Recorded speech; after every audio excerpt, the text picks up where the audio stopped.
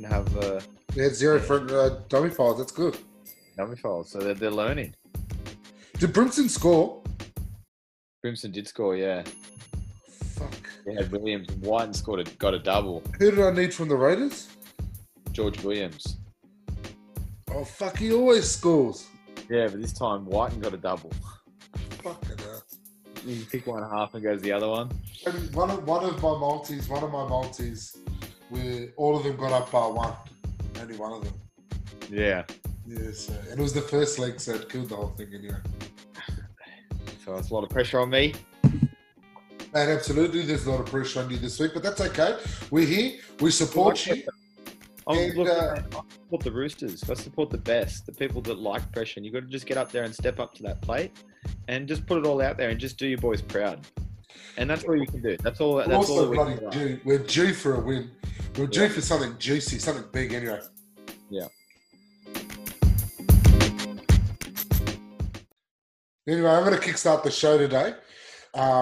There's something I want to talk about, but I'm just going to tell a little story. Back in 2014, you and I, we actually went on a trip around the world, you could say.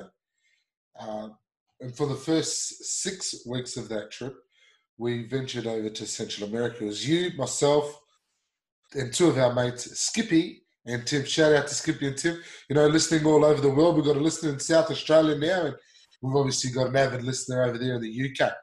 But we've got plenty of avid listeners over there in the UK now. Us four, we went on a trip. We went to Central America. We travelled through, started off in Mexico. We ended up finishing around Panama. And we stayed in plenty of hostels. We stayed in, the Bigfoot hostel with the volcano boarding. We stayed in Pachamamas, which hosts a pool party crawl, something like that. Yeah, that was quite an adventure. Yeah, but 3 days. So we stayed in a resort in Mexico, and then 3 days into that, you Googled. We went to go to Playa del Carmen, and you Googled a hostel in Carmen. The first one that came up was Hostel Playa del Carmen. So I pull into this hostel. I take 2 steps into this venue, and I looked around the place, and I said to you guys, if we stay here, this would be the best hostel we'll stay on the entire trip. All 3 of you guys looked at me thinking, what's he on about? Oh, big call. Oh, there's got to be heaps of other hostels. Now, we went through Mexico all the way down to Panama, through Honduras, Belize. We went to Costa Rica. We stayed in many a hostel. And it was an early call, big call. But there was not a better hostel that we stayed at than the hostel that we stayed at in Playa del Carmen. That includes when we went over to Europe, when we first landed in Barcelona. We had a couple of hostels that we stayed at. Great experiences. That was the best hostel we stayed in for the entire 5 months that we were traveling around the world. Now, I called that early. Now, Saturday afternoon, the Gold Coast and the Titans are playing. It's 10 minutes into the second half. There's a little kick in through from the Canberra Raiders, and the Titans actually get a 20-metre restart. Now, Jamal Fogarty manages to pick up the ball, and he takes off, and he catches the Canberra Raiders a little bit off the mark here. So he gets his 20-metre restart. He takes the tap, and he's away. He manages to get past the first defender, away from the third defender. All he can see now is the goalpost and the try line. Nothing stopping him besides Big Puppy, who comes out of nowhere. Now, I know it's only 2020, but I'm going to say it right here, right now. That effort there, that play right there, will be the biggest effort and the biggest play of the decade. Now, I said it. I said it right here, right now. Ooh. There won't be a bigger play than that. Just like I said with that hostel in Playa del Carmen, there won't be a better hostel that we stay at than the one we stayed at 3 days into our trip. It was a big play, though. And while we didn't have a lot of front row tries, we did have some big front row plays. And this is just another example. Best front rower in the game. That's why he's the best in the game. Correct. It's just another example as to showing his dominance over not only just the game, but the rest of the competition, how he is the best front rower running around at the moment. So, it's something that you sort of touched on earlier on the year, but it's been continuing. And we're front rowers, so we notice this stuff. We take note in these big We players. appreciate these. But this is the year of the front rower. 2020 is the year of the front rower. Now, wouldn't surprise me if he bloody gets Dally M of the year or just Papali'i. Well, he's the reason why you can't count the Raiders out in this premiership run. He is one of the big reasons why the Raiders are still a shot, even with Josh Hodgson injured. And that's a big kind of swing for a player. So, he's exciting to watch, isn't he? And he loves scoring tries. And he's the leading front row try scorer this year as well. He's got two men tied up with him, Hamlin Ueli and Fasua Maliawi. All tied up on 4. Who would you back out of those 3 to finish as the top try scorer for the front rowers? Josh Papali'i. I go past Josh Papali'i. I think he's got a double in him. Yeah. Well, okay. I guess that's going to have to be my run out straight this week. It wasn't a negative. It was a positive. But that's my run out straight. It's a big call. And it's Papali'i. Best effort of the decade. Bang. What about you? Run out straight? Mate, I'm going to be a little bit more along your lines. I'm going to run it straight, and it's a positive as well. I'm feeling sort of a bit buzzing. I know a couple of weeks ago I sort of ranted a little bit about the scrums and my distaste for the unorganised inconsistencies of it. We obviously had some plans. But over the weekend, there was a lot of great moves off scrums and just more attempts to sort of take advantage of the exact reasons why they say they should exist. And, Thursday night, there was plenty of great scrums. I was watching again. I'm like, man, this has been great off the scrums. This has been fantastic. So I just want to commend the players out there. There was still some sloppiness. There's still a lot of social distancing that going on at the scrums. They're quite far away from each other. It's more of a little light finger touch. But look, play on. So respect to that. So they're coming back. All right, do we get any front row tries this week? We've got a couple. Josh Kerr, first try scorer as well. He got over early for the Dragons. When we went early on, we thought that was going to be another romping. And Tavita Totola in a hiding to nothing against the Manly Sea Eagles. So well-deserved try from Totola. We talked about him last week and what he did with his front row partner there in getting South in position to kick that field goal. So it's always great when they get off the duck and get that try. Yeah. We love those meat pies, mate. We don't get many. Because they bloody deserve it. All right, now with the dummy file this week, I noticed that there were no dummy files. There was actually Connor Tracy. He actually enters the no dummy file himself for scoring out a dummy half.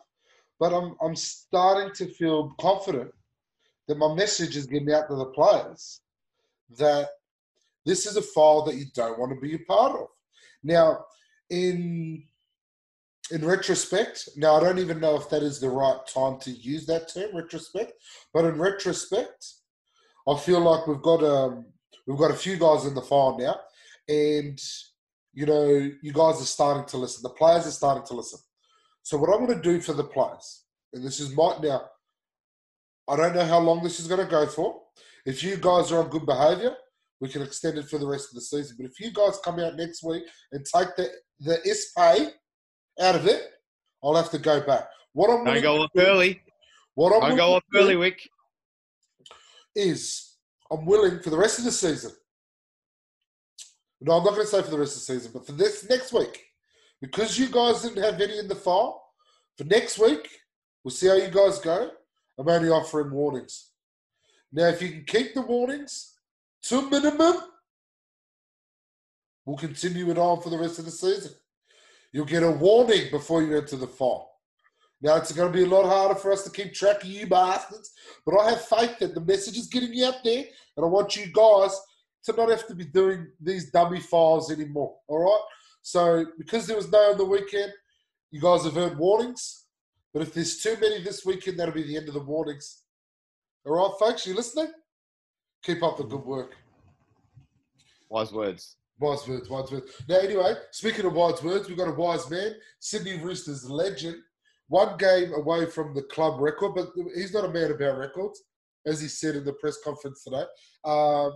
Anthony Minicello has the record for the most games at the Roosters, but our man, Mitchell Orbison, has announced his retirement at the end of this season. So it's going to be a big loss for the Roosters, but he's been a magnificent servant for the club. How do you feel about that announcement? Yeah, look, it's you just feel just so proud to have had Orbos in your life as a Roosters fan and as a rugby league fan, to be honest, because Exactly right. he's the epitome of a teammate, the epitome. And look, he's foregoing surgery on that when Asafa Solomon had trampled him and he's torn ligaments in his wrist. His rehab, painkiller and injections, I'll get surgery when I'm done. Because he's there to support the boys. He's like, I'm still hungry for one more. So, yeah, look, he's just one of the greatest to never play Origin, I think, but most definitely. Like, he's just a representative.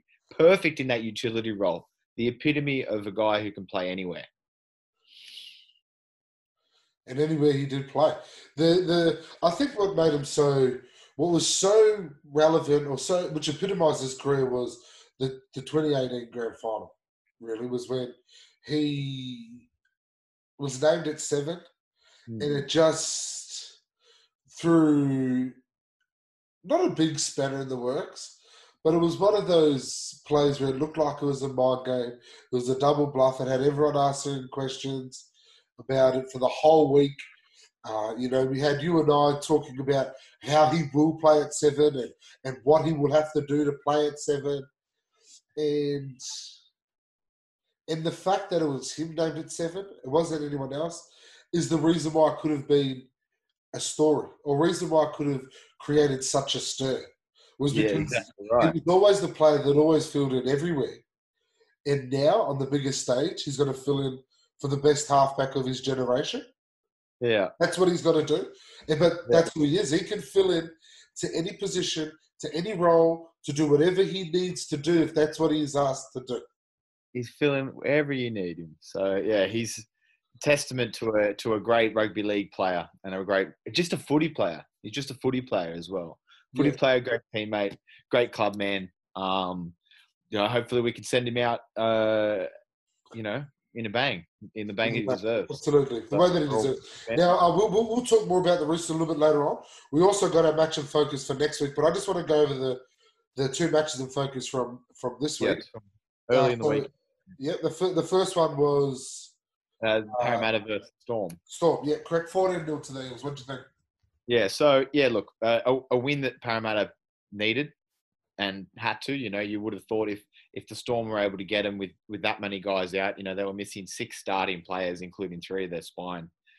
So if the Eels were to lose that, you'd sort of question their medal to go the distance this year and really be a threat. So they got it done. It wasn't pretty, but their defense held strong. Credit to the Storm. They're a very good defensive team as well, so they're always going to have that system built to be, they're not going to beat themselves. But it wasn't, it didn't blow your socks off what Parramatta sort of threw up, but it's a bogey team for them as well. They struggle against Melbourne. Yeah, okay, fair enough. One of the things that sort of Blake took out of that game, which I think now hit the nail on the head, was he learned more out of Parramatta that week than he did out of Melbourne. And more in a downside for Parramatta, he realises that after that win, I know it's a win, but he doesn't think they can win the comp anymore.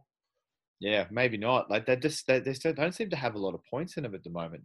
They seem a little bit like they're gritty and can fight in games, but they've kind of lost a bit of direction and flair. Like Sid Moses hasn't been the same since he come back from injury, and Gutho's always going to be awesome, but there's a link missing, and they're not as polished. They don't seem as polished as the other teams.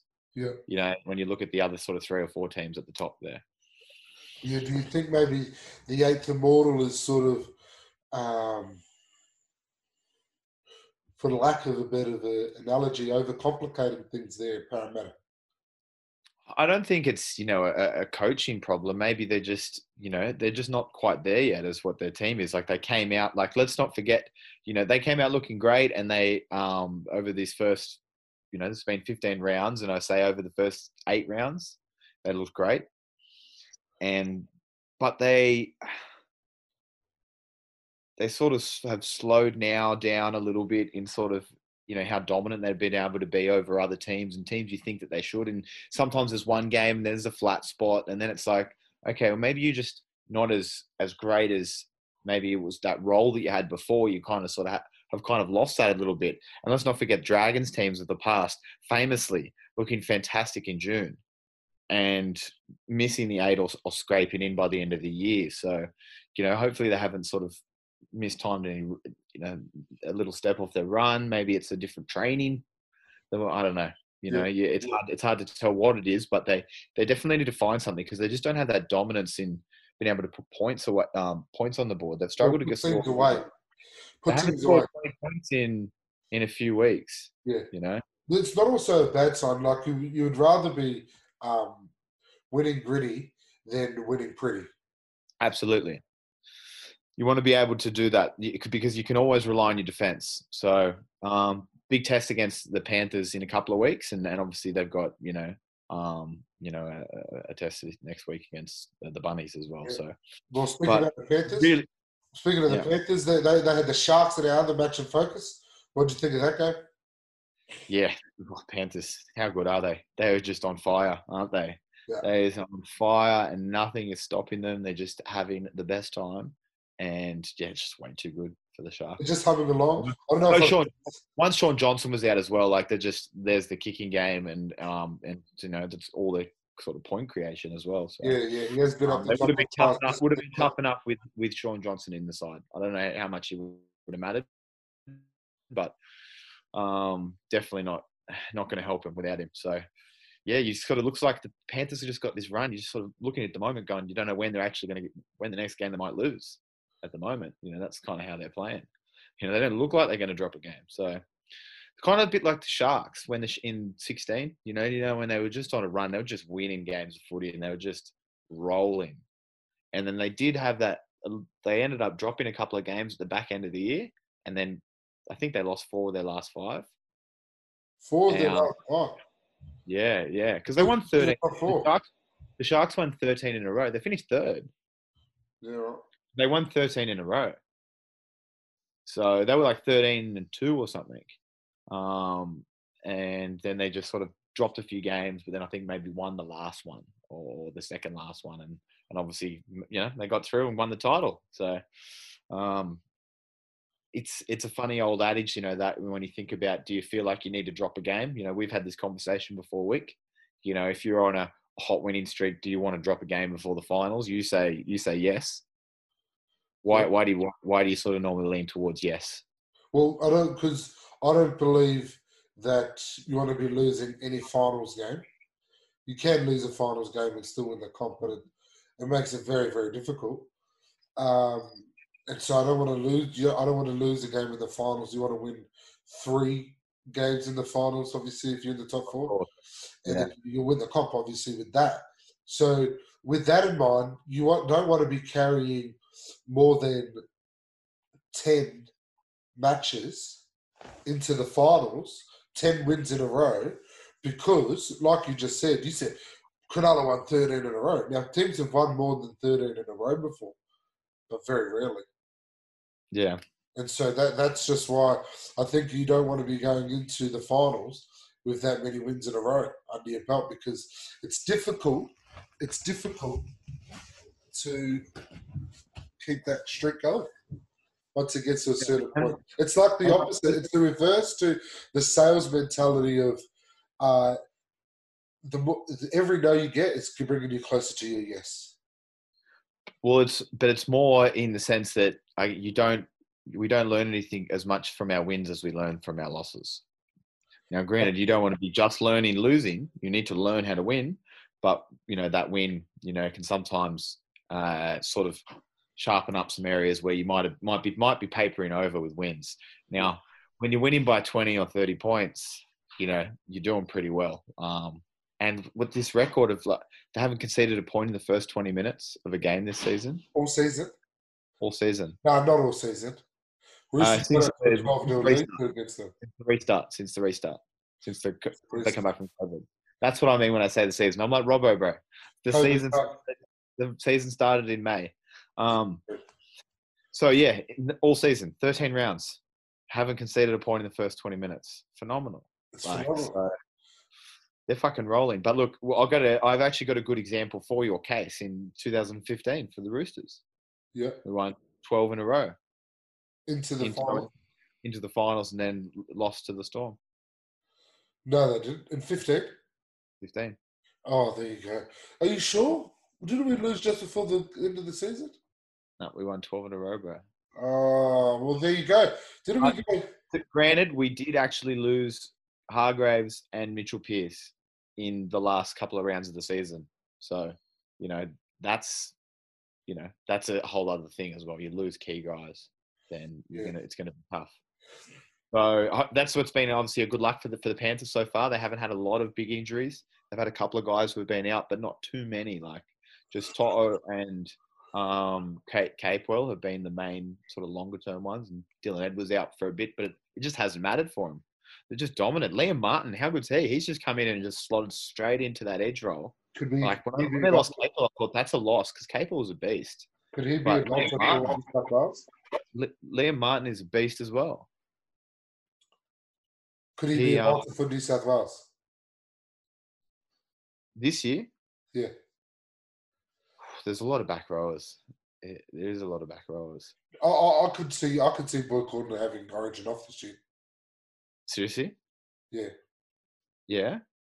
Well, I just think the Roosters might have spoken to him and said, well, you can play Origin if that's what you want to do. And that's fine. But let's look at who you are as a person. And let's see what you could do with yourself if you were to have the summer off or the break off. So then, just have a break and then you come back next year. Yeah, that would be big. Well, who would be the other?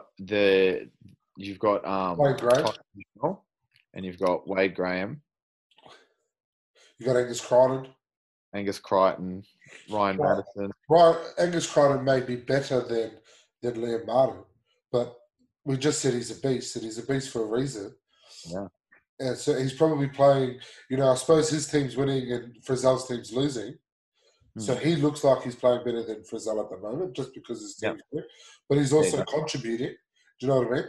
Like, so when your team's winning and you're contributing, then that's why you sort of stand out a bit better. Wade Graham obviously has more, more appeasing or pleasing on the eye for you to watch. But again, Liam Martin is in a team that's winning, and he's contributing to a team that's winning. So I'm not saying he's the first pick. That's why I'm calling him a bolter. With his form, and we know what Freddie's like. He's going to pick the form players, the ones that are exciting him. He does. He's from Penrith. He does have a soft spot for Penrith. Is it soft enough to give this guy a chance? Maybe not, but I'm just saying he could be the bolter. And I just think Boy Cordner's not going to play Origin at the end of the year. I don't think it's very sensible for him to have, how many weeks off has he had now? 6? Feels like 6 to 8 weeks off from his head knock. To come back 6 weeks. And then if he has an opportunity to have a break, I think it's almost in the best interest as a game to maybe just give him that time off if he's going to come back this year. Even really, he probably, for them to give him 8 weeks off, it is solely 6. Or 6, sorry, I'm not sure. I don't know. The number that came to my head was 8. Is to solely have him prepared for this campaign. Now he can be prepared for this campaign, but I also think it's taken into all his, his niggling injuries and all those things all together. I just feel as though if you're doing that now, you probably should also do that at the end of the season as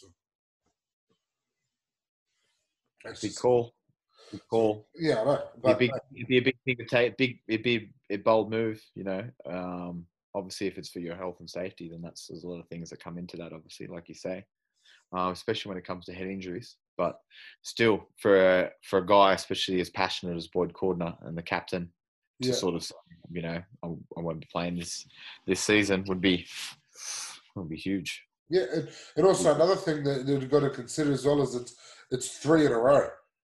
Now, I know I'm making it sound like he's a bit of a pansy that he can't play 3 Origin matches in a row, but no one in my generation has ever done that, one. Yeah. Played 3 Origin matches in a row. And then 2, we know as a game, anyone who knows rugby league to the extent that we know it as, are aware that he's always, been very played under, duress. Well, yeah, he plays the way he plays, he just plays so hard and physical and just has no respect for his body. So he's always got something hurt. And that's part of what makes him as, as special as he is, because he just has this extra gear that he can go to because, he's just tougher up here, Yeah. so that has its toll. It has its toll. Now we do have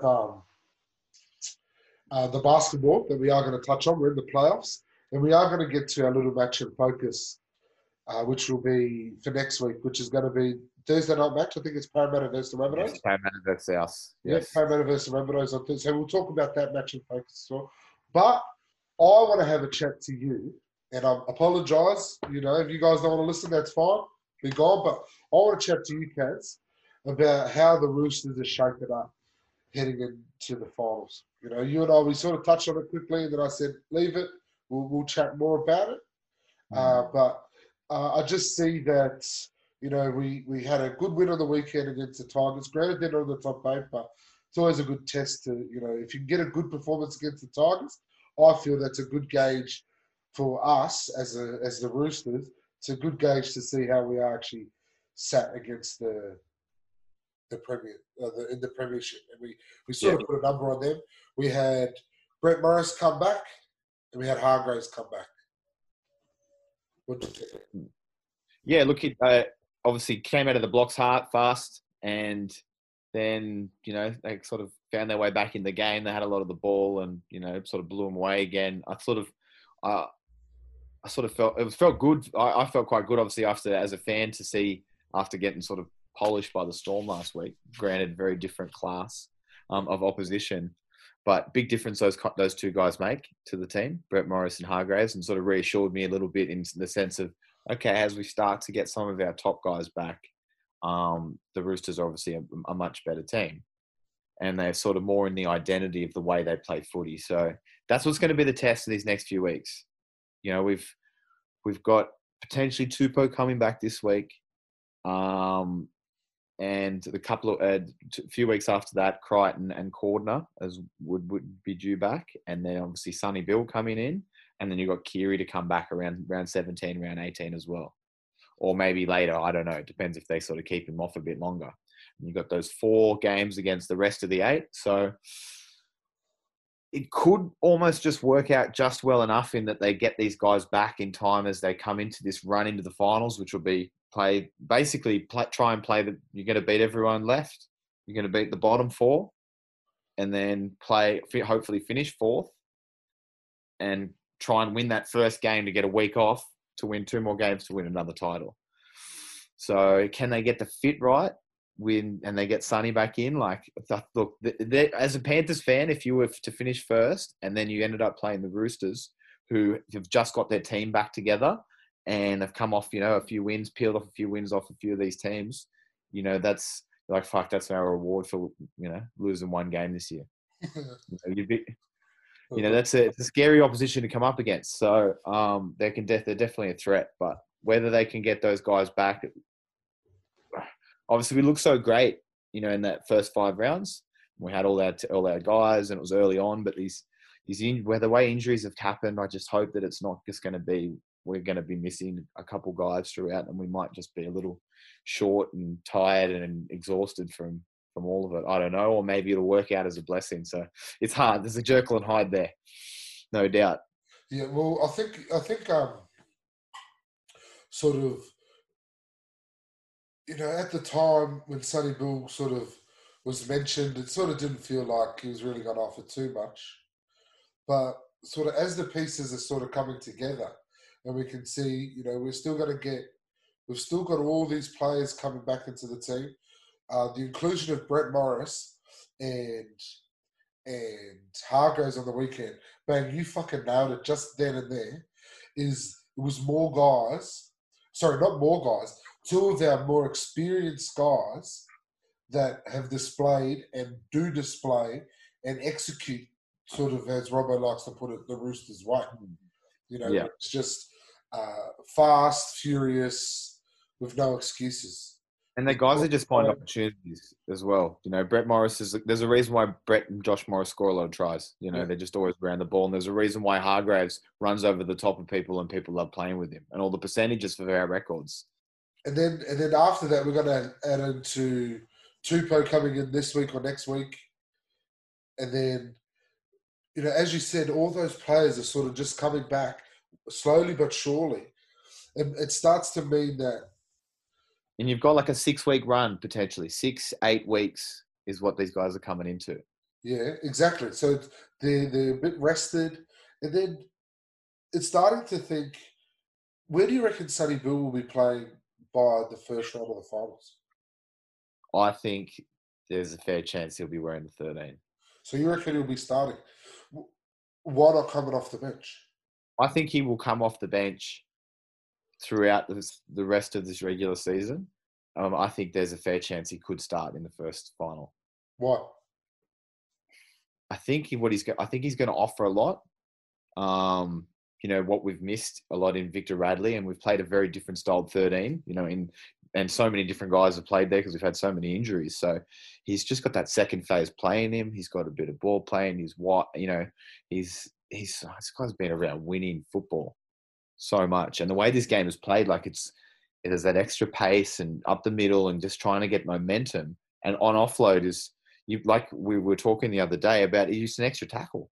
You've got to make the defender tackle again. So those guys are so valuable.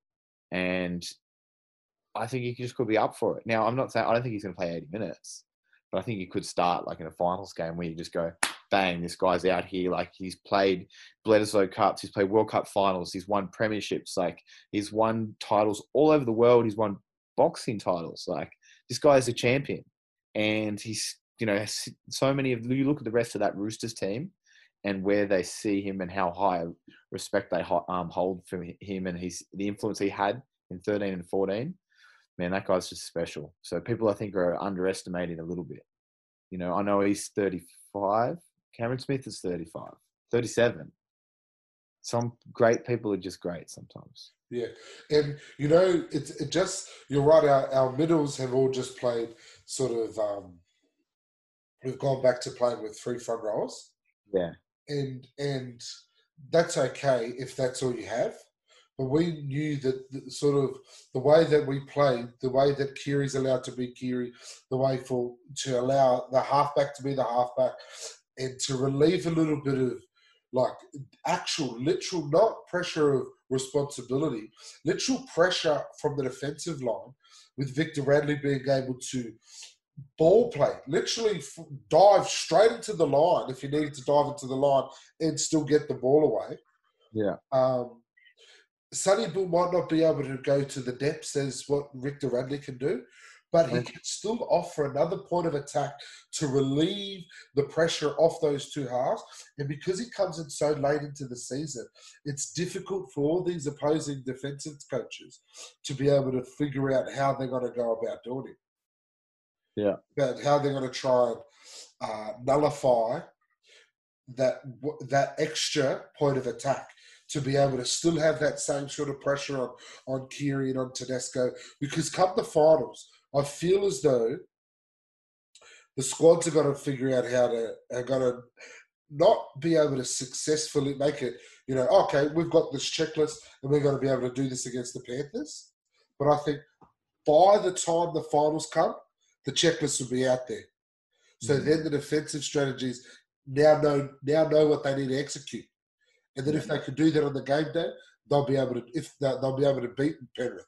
If they aren't able to do it, they might struggle to beat Penrith. But at the moment, it doesn't look to seem as any of these squads or any of these teams have found the answer to what you need to try and nullify with the Panthers. That's going to be the problem for opposing teams against the Roosters, is they're not going to have the answers on how to nullify the Roosters, because they've got, by round 17 or 18, they've got a new guy coming in. He's going to just ask a few different questions. The rest of the Roosters don't really need to alter too much. But what's going to happen is they're going to free up free up those sort of creative players, I feel, because he's going to be taking a lot of attention. And also, when you look back to those early rounds post the COVID break, when the Roosters won 5 in a row, there's plenty of people saying, how are you going to stop this team? And you basically got that, could have that whole team back with Sonny in for Victor. So it's not a bad replacement. Yeah. So, yeah, it's exciting. It's exciting. And obviously, it's going to be a really interesting final series, It's not a bad replacement also because, it allows Isaac Liu, Nat Butcher, and Sitili Tupouniua to all go back to the bench. Yeah. Whereas at the moment, 2 of those guys are starting. Yeah. 2 of those guys are starting. Sometimes you might get Isaac Liu starting.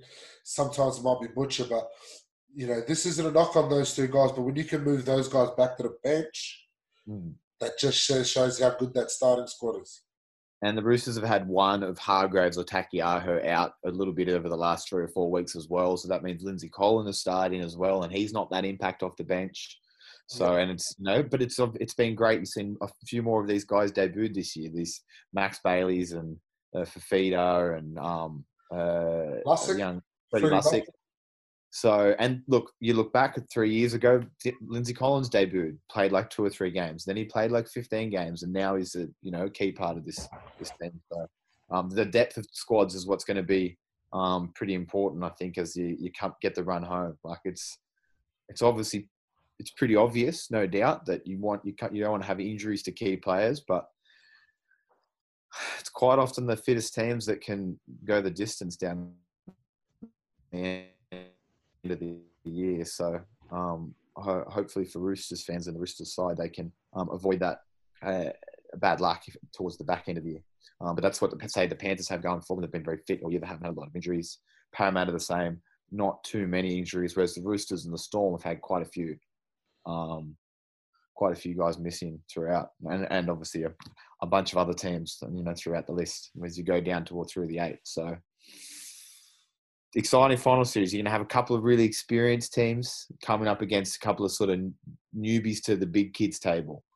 Yeah. But then I think that bottom half of the 8 will be pretty exciting too. There'll be exciting games. It's pretty much, I think we can all agree it's locked in that that's who the rest of the 8 is going to be, barring a minor miracle from I don't know, the Warriors seem most likely to me out of those 4 teams. Yeah. If you look at the 4 teams of ninth, who would you say most likely?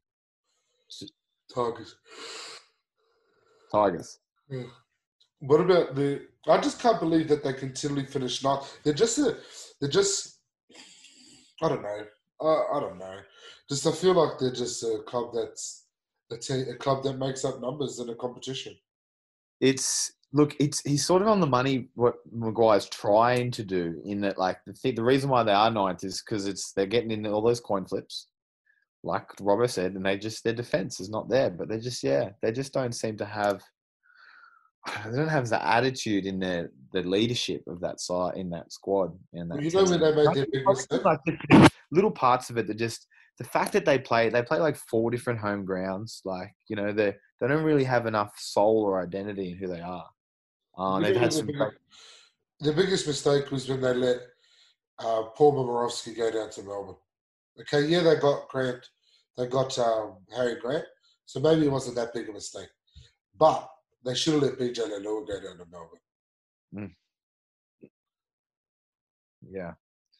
Yeah, he's not the kind of guy, like, and you look at a few of the guys, like, and Russell Packer, he's always he gives away a dumb penalty as well. Like, they're sort of just, I don't know, they've had that flair, and they have the flair and exciting part of, their identity that they maybe had in Benji's early years. They have that in patches and moments too, and certain talent and players they have in their team, but they generally lack grit. And that's such a big part of rugby league, that flashy stuff. That's the fancy stuff that's on the highlights, not the fucking hard yards that the number 8s and the number 10s go out there and lay a platform for to make that. But what image do they show at the end of all those highlight reels? Players celebrating. The premiership winners from the previous year. They always save that for the end to show what everyone's there for. you know. All right, well, enough about the Roosters. We'll talk about the Roosters leading in for the rest of the finals because that's just what we will be doing. That'll be taking up the most of our focus, 24/7, regardless, just on this show. But also, starting from next week, we're going to do a little preview into the rest of the top eights run into the finals. All right, so, we'll talk about this week's match in focus. Parramatta Seal versus South Sydney Rabbitohs. How do you see that shaping up? Yeah, look, a bit of a contrast in games there that they've both come off. Obviously, Parramatta are tight fought, grinding 14-0 win over the Storm, and the Bunnies who just towed up a pretty hapless Eagles side, 50 points on the board. There's always that risk, isn't there, when you have a team that put 50 points in 1 week and how they come into the next game. Manly, 50 points. Manly, mate, we said this a few weeks ago. I sort of get blinded by Desi Hasler because I have this, fascination with him. But they've been atrocious defensively pretty much since they lost Turbo, and it's been unacceptable. He can't do all the tackles. But anyway, sorry, back to South Sydney. Yeah, they they were good though. They've got a pretty electrifying skill players and backline, and they just put them to the sword. But their forward pack's really sort of growing. They just blew them off the park. They played great, and this is all year. What the most common thing I feel like I've said with South is they can't hold on to the ball. They drop the ball early in the tackle count. They create turnovers. They put their defense under pressure, and I think they completed at like 90%. They didn't drop the ball. They're complete, and when they get those ball out to guys like Latrell and Cody Walker and Cook starts getting momentum out of the dummy half, they're hard to stop on those edges. So much tougher contest against Parramatta. Like Manly have been awful defensively. Parramatta have been the best defensively this year. So that's a whole other test. And I think normally you would say might be a bit much for the Bunnies, but Parramatta haven't been great for the past month and a half, really. So it's a test for them. I think it's going to be. They've got a lot more to face than what the depleted Storm attack they had coming at them. If they can complete like that, especially if South can complete like that. I can't see South completed like that again. Like you said, there's a reason why they dropped the ball a lot in the first tackle or the second tackle, where they just continually turn the ball over. They're not going to get away with pushing so many passes. And I feel like when you're on a roll, you're on a roll. They look like a team that know when they're hot and they can keep running hot. But for me, I wasn't too convinced. There's a few of those tries. They looked flash, but they were quite poor as well defensively for Manly. So I can't see South Sydney being Parramatta. Look, you're also not going to take a lot from a team that beats a team that's not going to play finals footy and puts a big score up. That's not the game that you learn a lot from. It's the big scout that you win in a big moment or great performance against a quality team. Yeah, look, I would be surprised, but I wouldn't. It wouldn't shock me. Like I could see it happening, but I don't expect it to. Yeah, sure. I just feel like Parramatta haven't quite found themselves in being able to put enough pressure on the scoreboard and like put teams away and be as dominant. So I think that just their defense has been strong and held them out, but because they haven't been able to put enough points, like they haven't scored 20 points in, I think, like 4 or 5 weeks. So that puts you back in the coin flip, South can score points. They're dangerous enough they could get a couple tries, and that just puts a bit of pressure on them. So I think it's a big enough test. I think Parramatta should win. And they really should win if they think that they're a premiership threat this year. But we never know. If Parramatta win 8-4, 12-4, 12-0, 14-0, a close contest, but they don't score too many points again. I reckon they're showing to everyone, they're showing to the world and saying to everyone,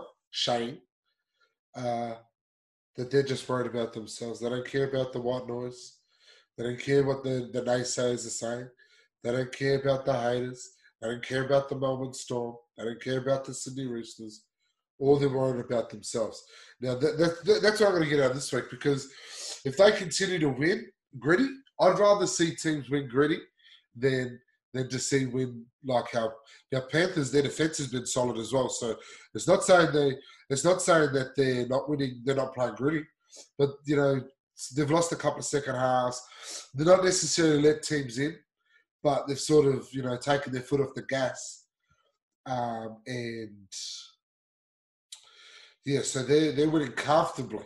And we touched on it before. You don't learn too much out of your wins, but you can learn more out of a gritty win than a comfortable win, especially when you're letting teams back into matches. Not back into matches, sorry, just letting teams score a couple of late tries against you just because the job's been done.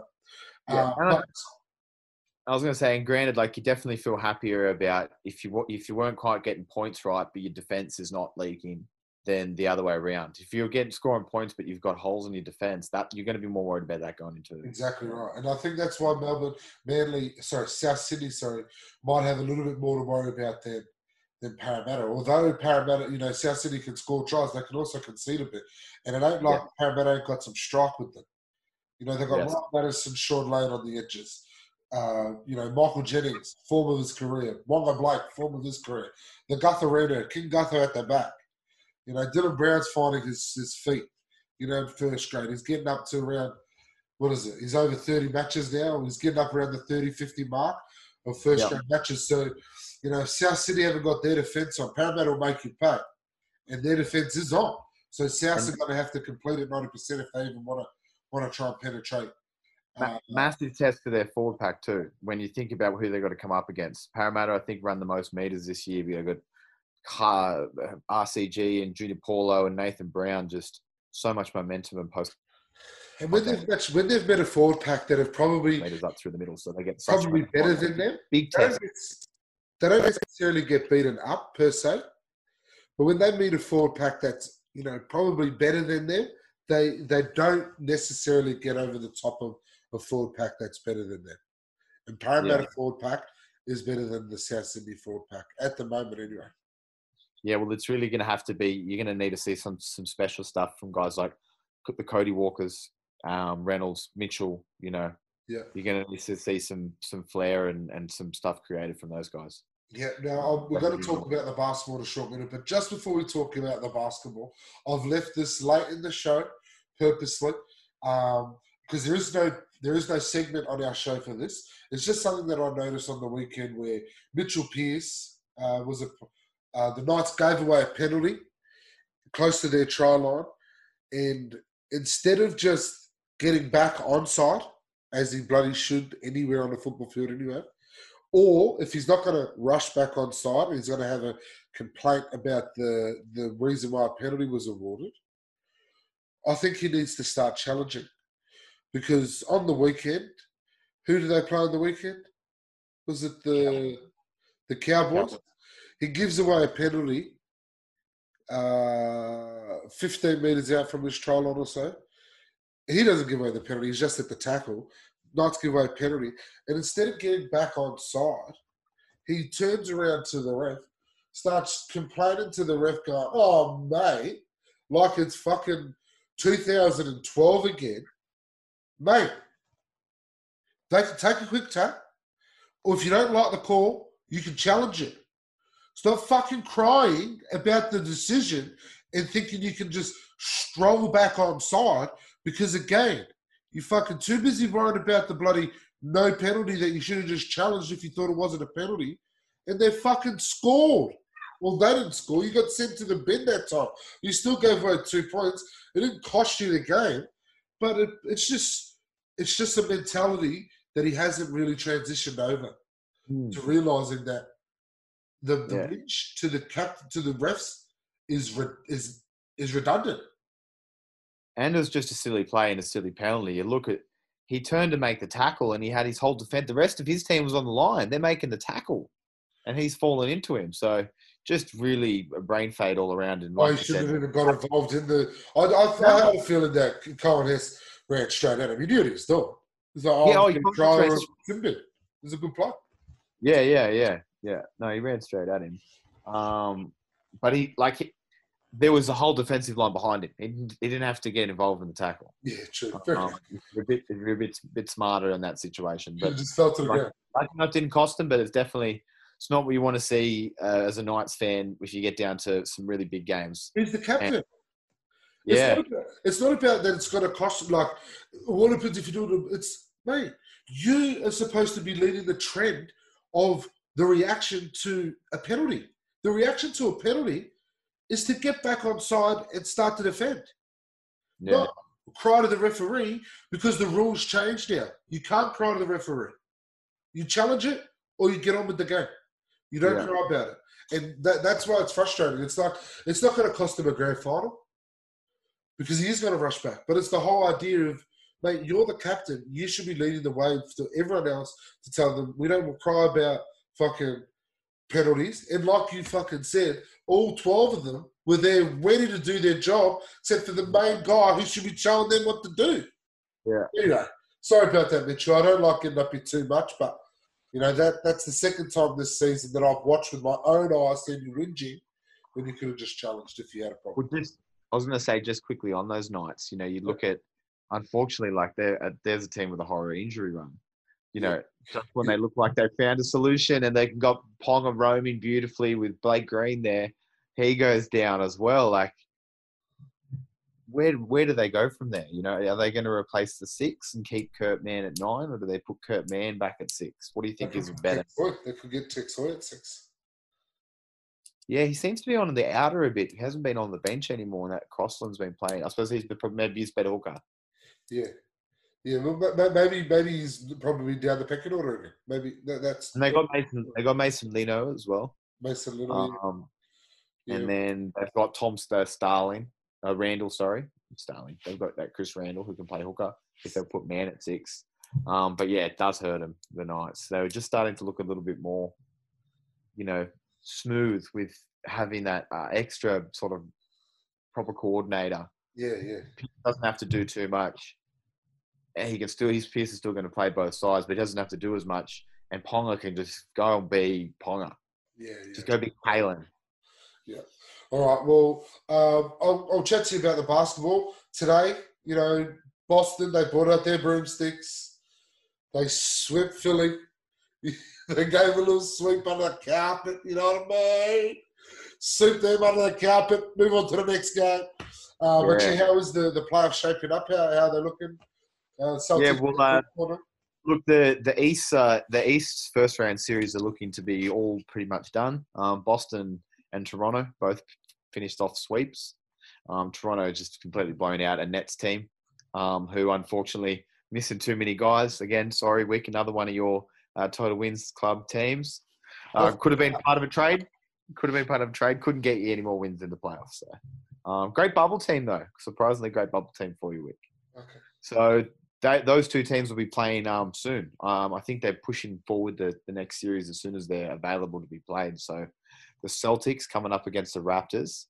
That's going to be an epic series. Unfortunately, there's no Gordon Hayward. He's probably not going to be there for the whole series. Maybe he could be back at the back end potentially, but he's out injured. So that it leaves Celtics down a guy, but they've got the best guy in the series. They've got Jason Tatum. And that wing combo of Tatum and Brown, you got Kemba, Marcus Smart just doing Marcus Smart things. They just got a lot of really good wings that they can throw at you, and they're really strong and feisty defensively, and they can beat you a lot of different ways. So they're going to be tough. And then Toronto are even deeper. Today Toronto scored 150 points, and they got 100 points off their bench.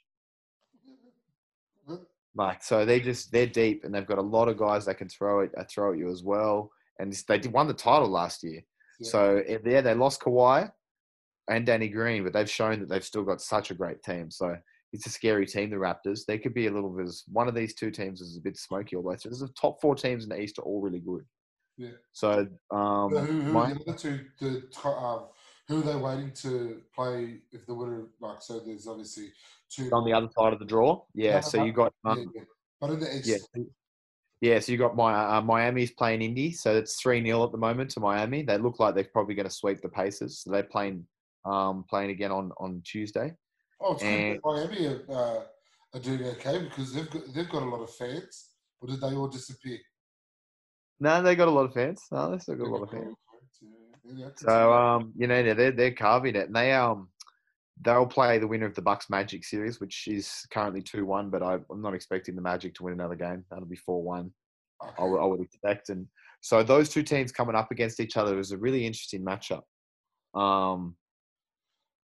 Miami beat them 3-1 throughout the year. They played 4 times. And the one game that Miami lost, they were up by 17 at half time, I think, and they lost in overtime. So Miami were a problem for the Bucks throughout the year. Bam Adebayo is a good enough defender to slow Giannis down and sort of make him work and make it hard for him. And what Miami do, the Bucks, they've had the best statistical defense throughout the regular season.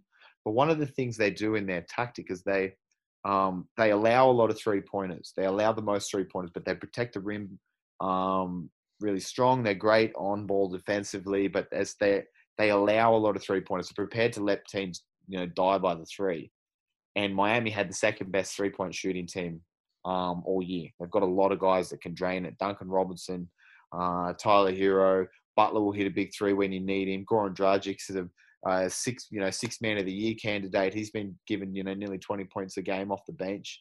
So they've got a lot of ways they can beat you. A lot of really tricky defenses they can throw at teams. They've got a lot of really long guys and really versatile playmakers. So, and Jimmy Butler's a beast. So big test for Giannis. That game, I feel like that series is looking like a 6 or 7 game series. So that's exciting. And same, I think both these series in the East could go 7. Yeah. I think that would be best. Going on in the West Conference. Well, the West, we've got, there's a bit more going on as far as these first round series being alive. How's OKC going up against Houston? Yeah, look, they got a massive big win in Game 3 over the Rockets. So the Rockets were up, and Chris Paul was able to just weave his magic with that young Shai Gilgeous-Alexander and Gallinari hitting big buckets down the stretch. It was like they were a couple of points behind, but managed to get a turnover, hit a couple of big threes, and close out the game in overtime with Harden fouled out. So that series is 2-1 to the Rockets. Now, Russell Westbrook hasn't played those first 3 games, so he's due back soon. He's been out injured. But obviously, massive game for the Rockets, for the Thunder, for Game 4. You go down 3-1, it's just not a lot of teams that have come back from there. Granted, we know of a few memorable ones, but it really doesn't happen often. And if you look at the other side of that, so that's the 4-5 matchup. You got the Lakers and Portland. So that series is currently 2-1. Obviously, Portland smacked them in the mouth Game 1. I thought if you're ever going to sort of want to try and win a series as that underdog, you really got to win that first game.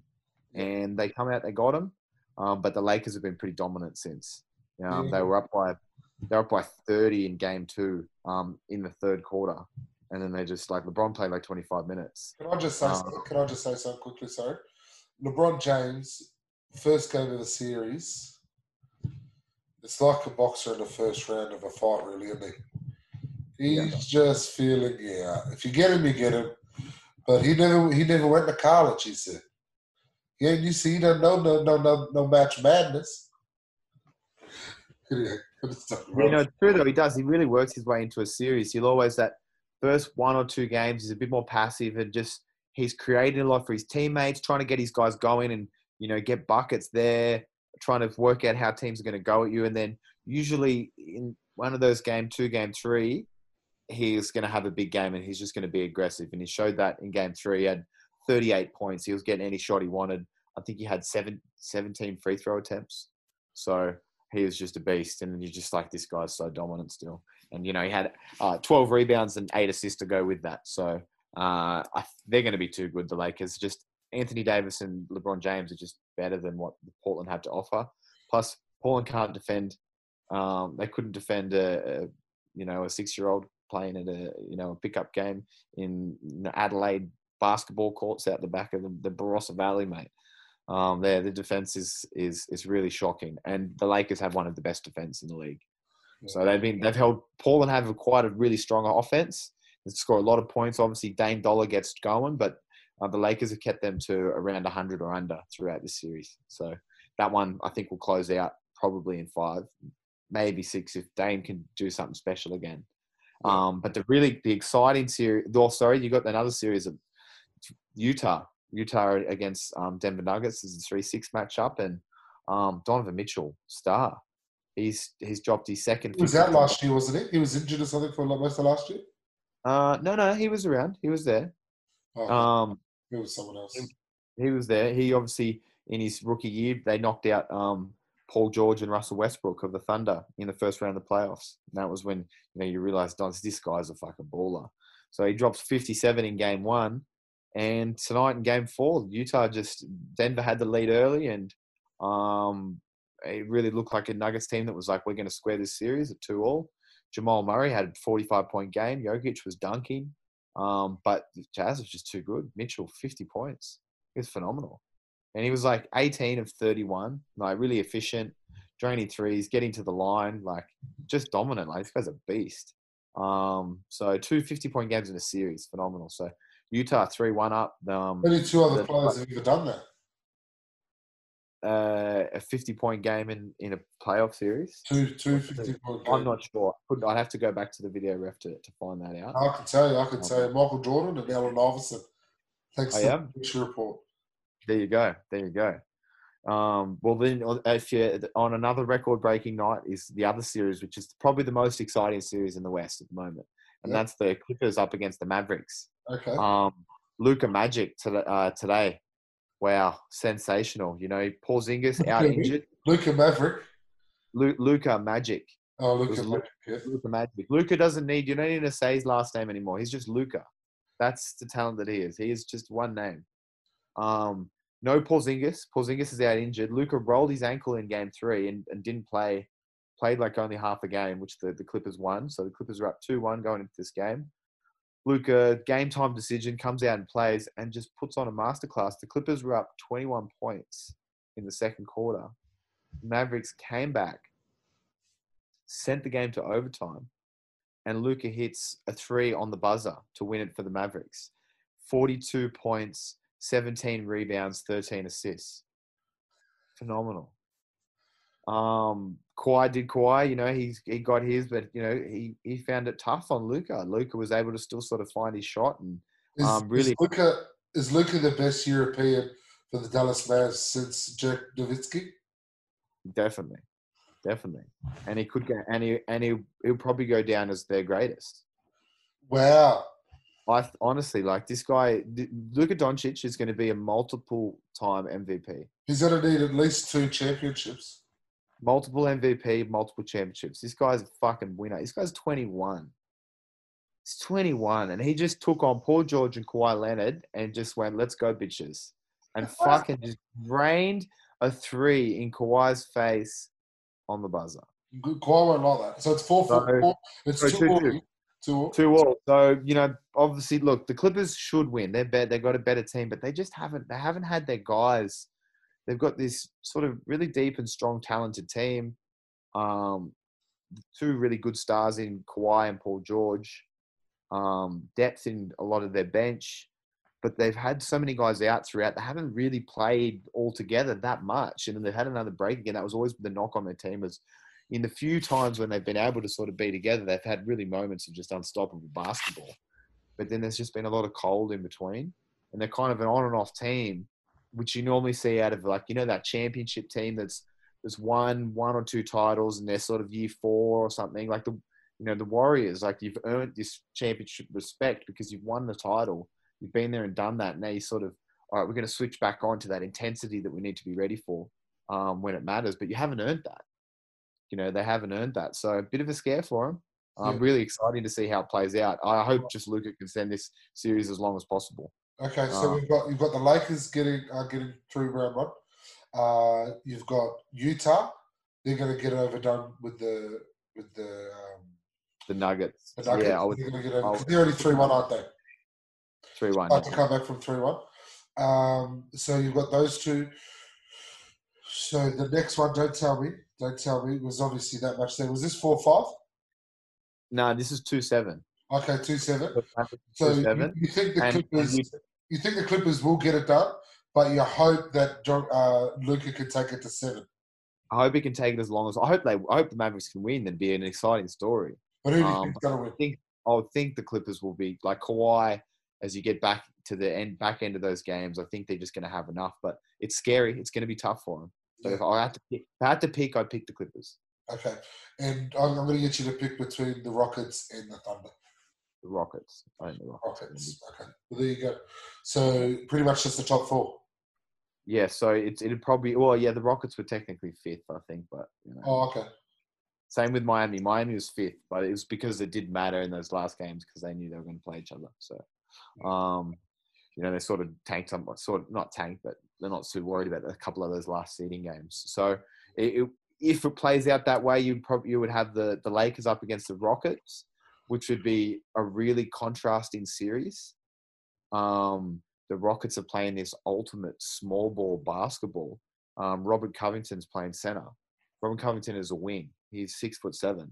So they've all got all these guys who are sort of between 6'5" and 6'8" out there. They're shooting You call 50. him a wing. You call him a wing. How tall are wings?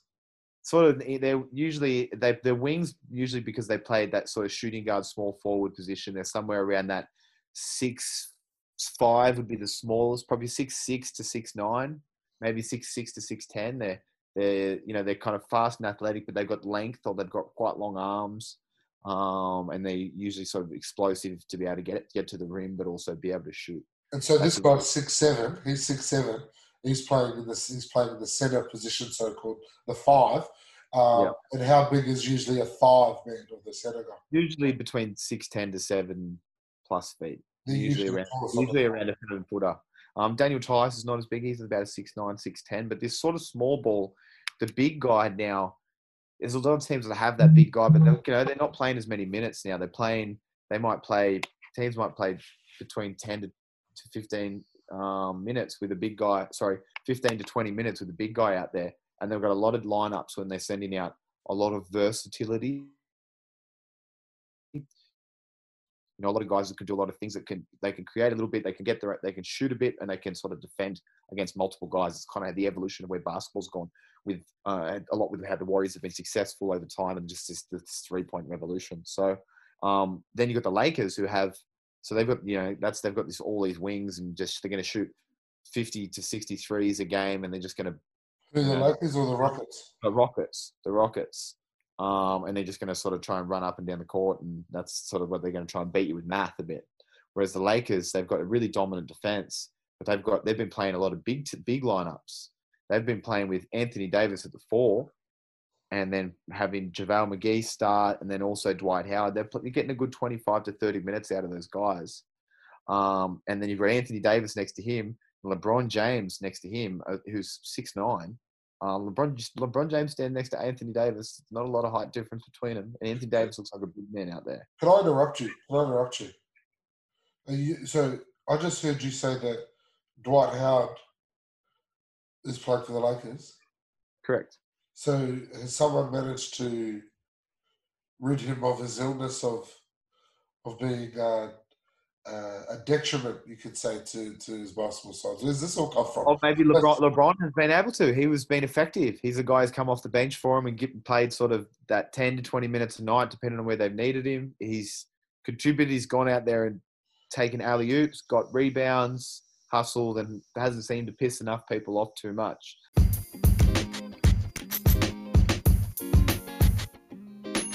Maybe LeBron's been able to do it. LeBron's the leader of that team, so he's obviously given the okay to say, hey, Dwight, you can come back. So, we'll see. Plenty of playoff left for a Dwight blow-up. Well, hopefully for the Lakers and all those Lakers fans, Dwight can maintain his form. I think we're going to have to call that a night there tonight, Kaz. It's been an absolute pleasure, as it is always every week. Match and focus, we're going to keep an eye out there for Parramatta versus South Sydney Rabbitohs, but obviously we're going to also keep a close eye out on the Roosters. Get behind us on Instagram, Facebook, 2 in the Tackle, at 2 in the Tackle. Chuck us in your story, like us, share us, tell your friends, tell your friends, tell your friends. And yeah, keep an eye out for the dummy file. They'll be on mornings though, but if you guys can catch some, let us know how we go. If it's a pretty blatant one though, there's no regard for the rest of the team. Sorry, last tackle, and you're straight in. Yeah. Anyway, we'll see how we go. It's a pleasure. Up the Chooks. Up Chookies.